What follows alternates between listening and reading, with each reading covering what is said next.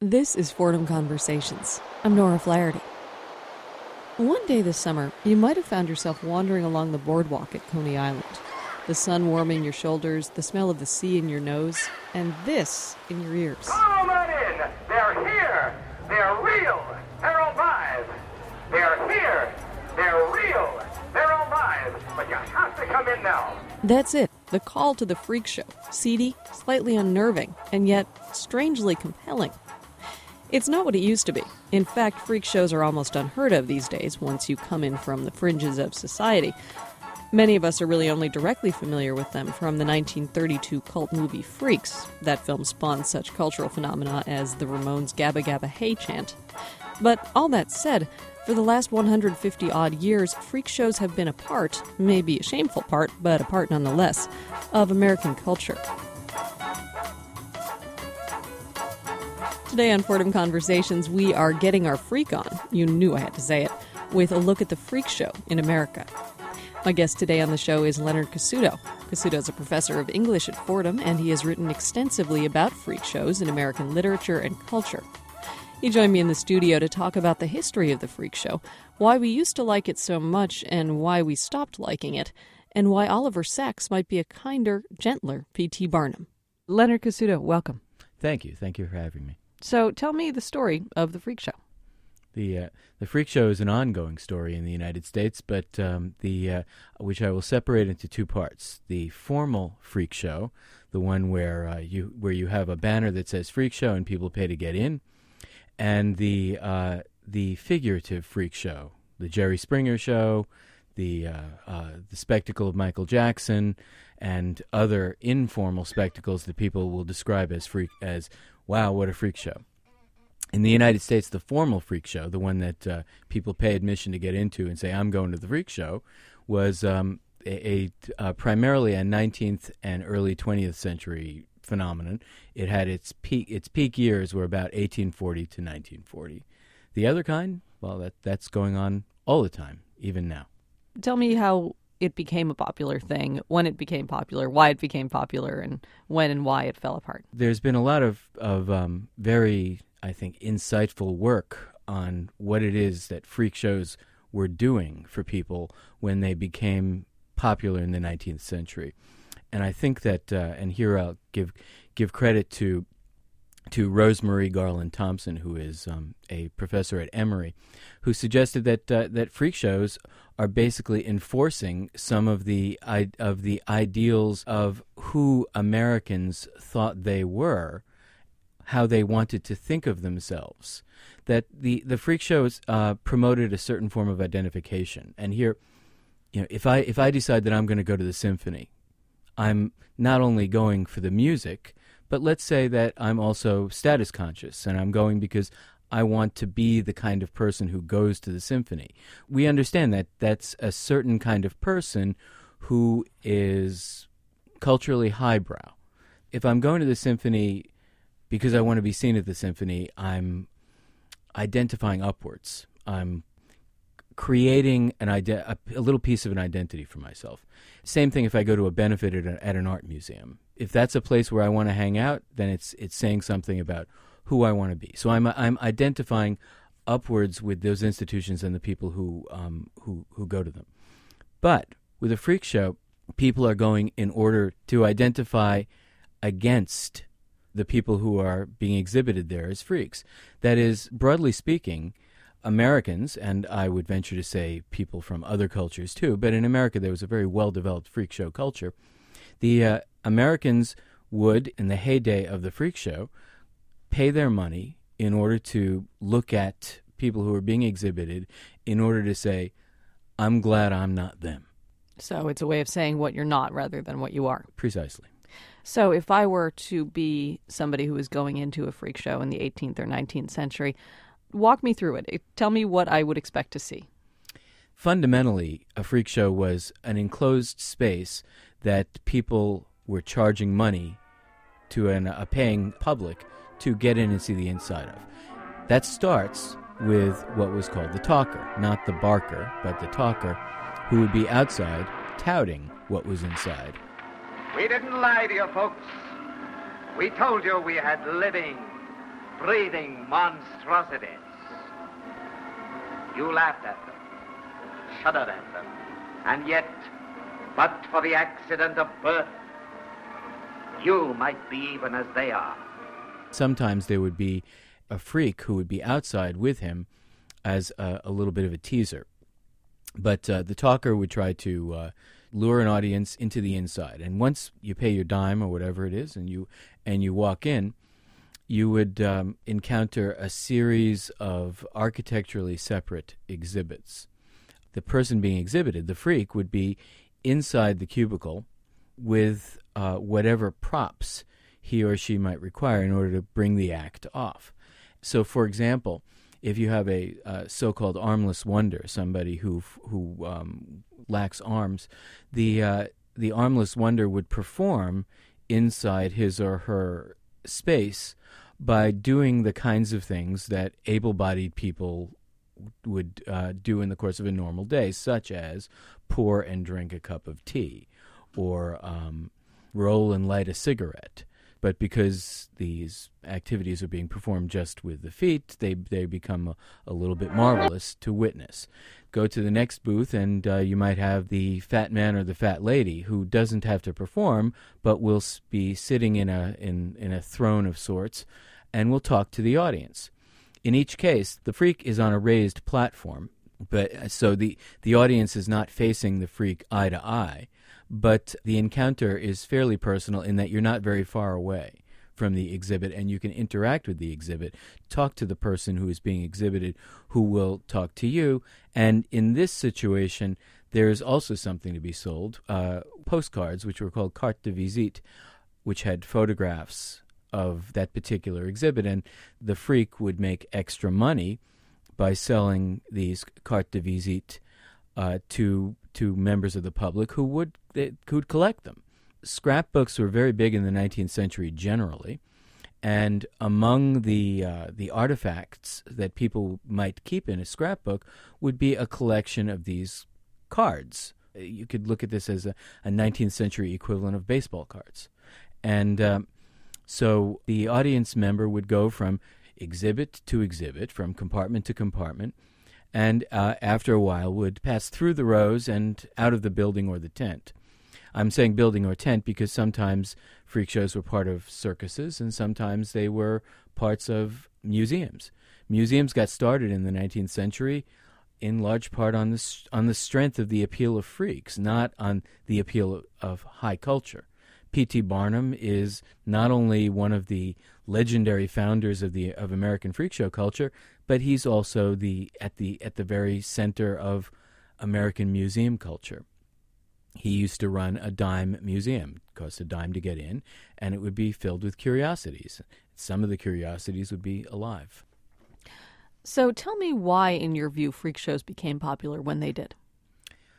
The period of greatest popularity of freak shows in the United States is from about the mid-19th century to about the mid-20th century. For the 1840 to 1940 are the commonly accepted beginning and ending dates, but these are blurry at both ends. Freak shows became popular at a time when American democracy was being threatened. The United States was not particularly stable during the 1840s and the 1850s. When Lincoln was elected in 1860, the democracy encountered its greatest threat of the 19th century. That is to say, sectional division, spurred by the slavery debate, was stressing American democracy during the mid-19th century. And my own thinking is that this kind of sectional division and the tension over slavery really fueled the popularity of the freak show because people's identity as Americans was under siege. And in particular, the freak shows themselves included not only people with anomalous bodies, armless wonders, giants, dwarfs, midgets, but also people who were being exhibited because of cultural differences. And those people were always non-white. And so the typical freak show audience member was white and could go into the freak show and receive assurances that he was an able-bodied American, but also that that his whiteness made him into a full-fledged member of the democracy and not a slave, or in the case of northern African Americans, they were not very, very well off socially either. And so a white audience member could be reassured on either side of the Mason-Dixon line. Cleopatra ain't one of us. Why, we're just filthy things to her. She'd spit on Hans if he wasn't giving her presents. Let her try it. Let her try doing anything to one of us. You're right. She don't know us, but she'll find out.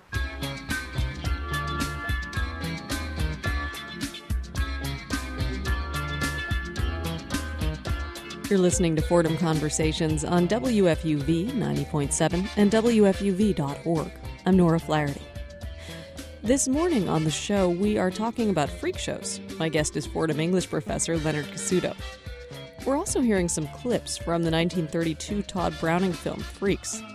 When that movie, a story of love, trickery, and bizarre revenge, first hit theaters, Depression-era audiences were so shocked by its cast of, quote, real freaks, that the movie effectively ended Browning's career. In 1994, though, Freaks was selected for preservation in the U.S. National Film Registry.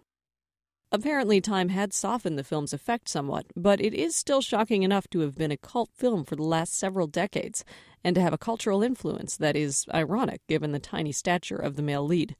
The famous "Gooba Gobba, we accept you" line in the film has lived on to appear in such diverse entertainments as The Simpsons, not surprisingly, and the Will Smith movie I, Robot. And the film's been an influence on The Kids in the Hall, remember that Chicken Woman sketch? And has appeared in the lines of the David Bowie song Diamond Dogs. Probably the movie's most compelling aspect is the fact that Browning did choose to use actual carnival acts rather than actors. But what is so compelling about this in the first place? Cassuto and a number of other academics have been working on figuring that out. Let's return now to that conversation. So what were the mainstays of the freak show, and what was it about these acts that fascinated people? Robert Bogdan, who is a sociologist who's done some very important analysis of the freak show, divides freaks into two groups. The kind that are tricked out and dressed up to make them look like they are better than they are. On the other end of the spectrum was, most famously, the geek. The geek could even be able-bodied, but you can take an able-bodied person, dress him in rags, dirty him up, make his hair go wild, grow out his beard, and put him into a cage with hay, and then have him bite off the heads of live chickens, and that kind of display will serve to compromise his humanity in the view of the person who's looking on. And freak display could take either form or anywhere in between. And the appeal of this is always the distance that it creates between the audience and the person who's being displayed, because the audience member should feel good about himself as a result of this. Something else I thought was interesting, too, was the idea that, you couldn't just have somebody who was a really tall person from the U.S. or, a guy who could live next door who happened to have no arms. They often had to be people who were sold as being from exotic places, or things that were from exotic places, like the Fiji mermaid. Yes, the exoticism served to increase the necessary distance. In order for a freak show to work, the audience member had to, on the one hand, be able to identify with the person who is being exhibited on some basic level. In order to feel, there but for the grace of God go I. On the other hand, the audience member had also to feel distanced from the threat that this person could be me. So one way to create the distance and the security that distance would bring would be to enforce an exoticism around the freak. The Fiji mermaid is an example. The Circassian beauties of the 19th century, who were ethnics, Asian ethnics, whose bodies were a little different. They'd big butts. And they were displayed as the epitome of exotic beauty, Well, they were just members of a different culture whose physiology was different from that of the average white Anglo-Saxon. So that exoticism increased the distance, and by increasing the distance, you enhance the security that comes from going in to see a group of people who will then make you feel good about yourself because you're not them. So why did the freak show collapse? Why did it recede as a phenomenon? The freak show started to go away in the 1940s in the United States. The most important reason for that is the medicalization of the freak. If you display somebody as the leopard boy and say, that he's from the reaches of darkest Africa, and read this pamphlet, or better yet, buy this pamphlet that explains how we captured Johnny the Leopard Boy and his bizarre and exotic way of life, and he only eats raw meat. God only knows how it is that a race of leopard people came to be on this on the earth, and we're so lucky to have this one specimen for you. Don't get too close, folks, because he might bite. It's one thing to display a person that way and to create the air of the uncanny about him. It's quite another thing to say, poor John has vitiligo, which is the same disease that Michael Jackson has, that's causing his skin to blotch. We don't have any cure for vitiligo. But look at this case of vitiligo. It's tragic. It has disfigured this poor young man. In both cases, the audience is being encouraged to look at a human being as an exhibit. In the first case, the case of the freak, Johnny the Leopard Boy, the audience is being encouraged to feel a sense of wonder, even as the audience also knows that this is an act, that this is a person who's being dressed up in this way. But the act is creating a sense of the wondrous unknown. In the second case, which might be staged in a medical school classroom, the uncanny is being completely effaced. It's being explained. The case of wonder is being reduced to a case of a particular disease, a pathology. The result is still something to be looked upon. The people who were exhibited in medical theaters, I think, do not have particularly warm memories of the experience, but the nature of the display is fundamentally different. It still reduces the person who is being looked upon, but it's now a scientific case. And if you extend this, if the giant becomes a case of giantism, a pituitary disorder, then for a lot of audiences, it took the fun out of it. Is it fundamentally different, or did the audience just change? In many ways, it shares a lot of the characteristics of a freak show, in that it degrades the person who is being looked upon. But for a freak show to work, I think, there needs to be an element of wonder, an element of the uncanny, an element of the great unknown that you're looking upon. But once you have explained the disorder, then an argument could be made that you can no longer experience that person, even in a display context, as a freak. It may be that some of the residue is left behind, but the more you know, the less you wonder. The less you wonder, the less possible a freak show is. The more you know, the worse you feel about yourself for being for gawking, I guess, is that probably too. True too. And the phenomenon of staring, I think, is something that we're only really just beginning to understand. What it means to stare at another human being just because of what that human being looks like.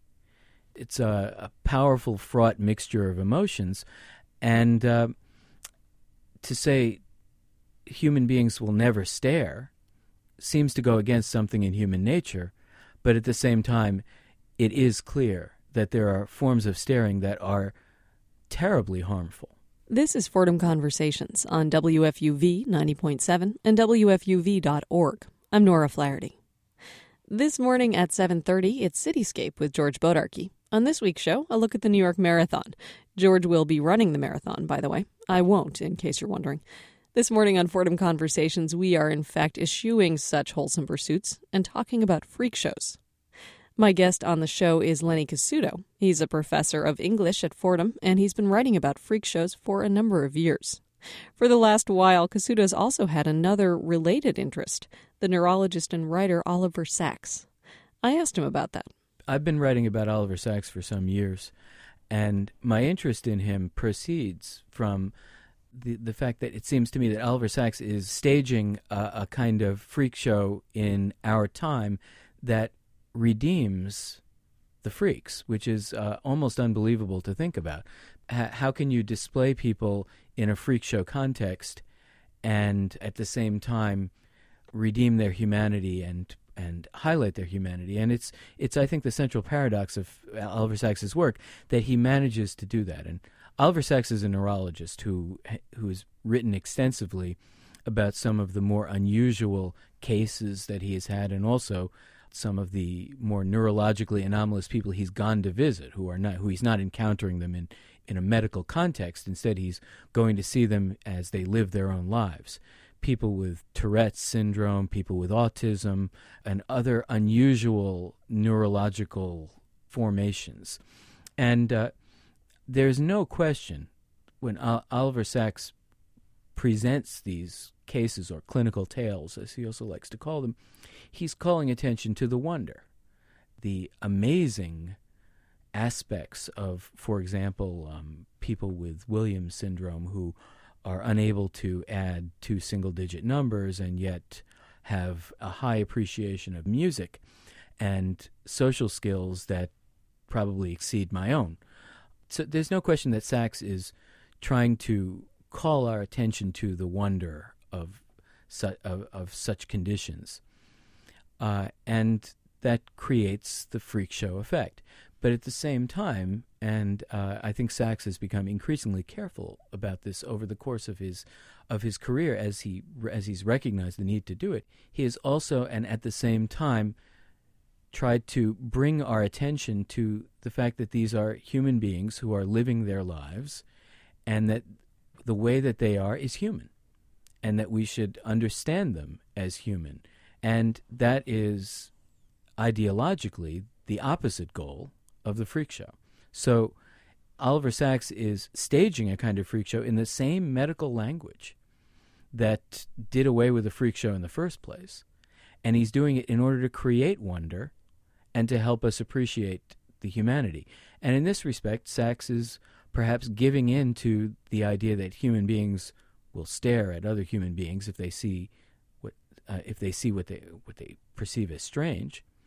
But instead of trying to forbid the stare, he's trying to turn it into some kind of exchange to allow people to appreciate the diversity of the human condition. In the last couple decades, there's been sort of a resurgence in like the traditional sideshow. I think the most famous example is the Jim Rose Circus sideshow. What do you attribute this to? The freak show has never gone away. There are still a few left. There always have been. They're on Coney Island. They go on tour a little bit. Somebody who's in search of freak shows might have to go to the fringes, but he or she will find them. But the freak show that you find on the fringes, the last vestiges of the traditional freak show that are out there, where you have a sign that says freak show and you pay your money to get in expecting to see freaks, what you find when you get in there are people who have changed their own bodies, for example, tattooing them or piercing them in ways that go beyond even what you'll see in the East Village, or people who are performing in unusual ways. Sword swallowing is an old staple, fire eating. But the freak show that you will find today is a performance-based freak show. There is no longer the exhibit of mentally retarded people, no longer the exhibit of armless wonders, or quadruple amputees, or people who are not even necessarily amputees, people who are limbless. they were exhibited in freak shows, and there's one famous one in the movie Freaks.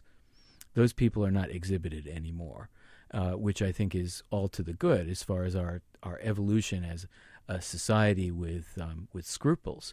The anomalies that you find in a freak show of today are voluntary.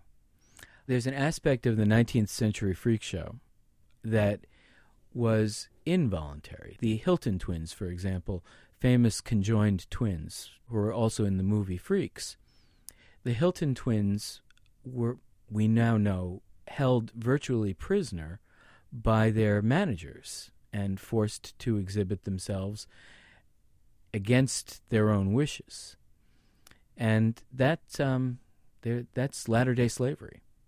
So there is an emphasis in today's freak shows, I think, now on, I don't want to say there's now a politically correct freak show, but rather that there are zones that today's freak show will not dare to go in, and I think that is, for the most part, a good thing, because people with certain kinds of physical disabilities need to be brought into the mainstream, not excluded from it.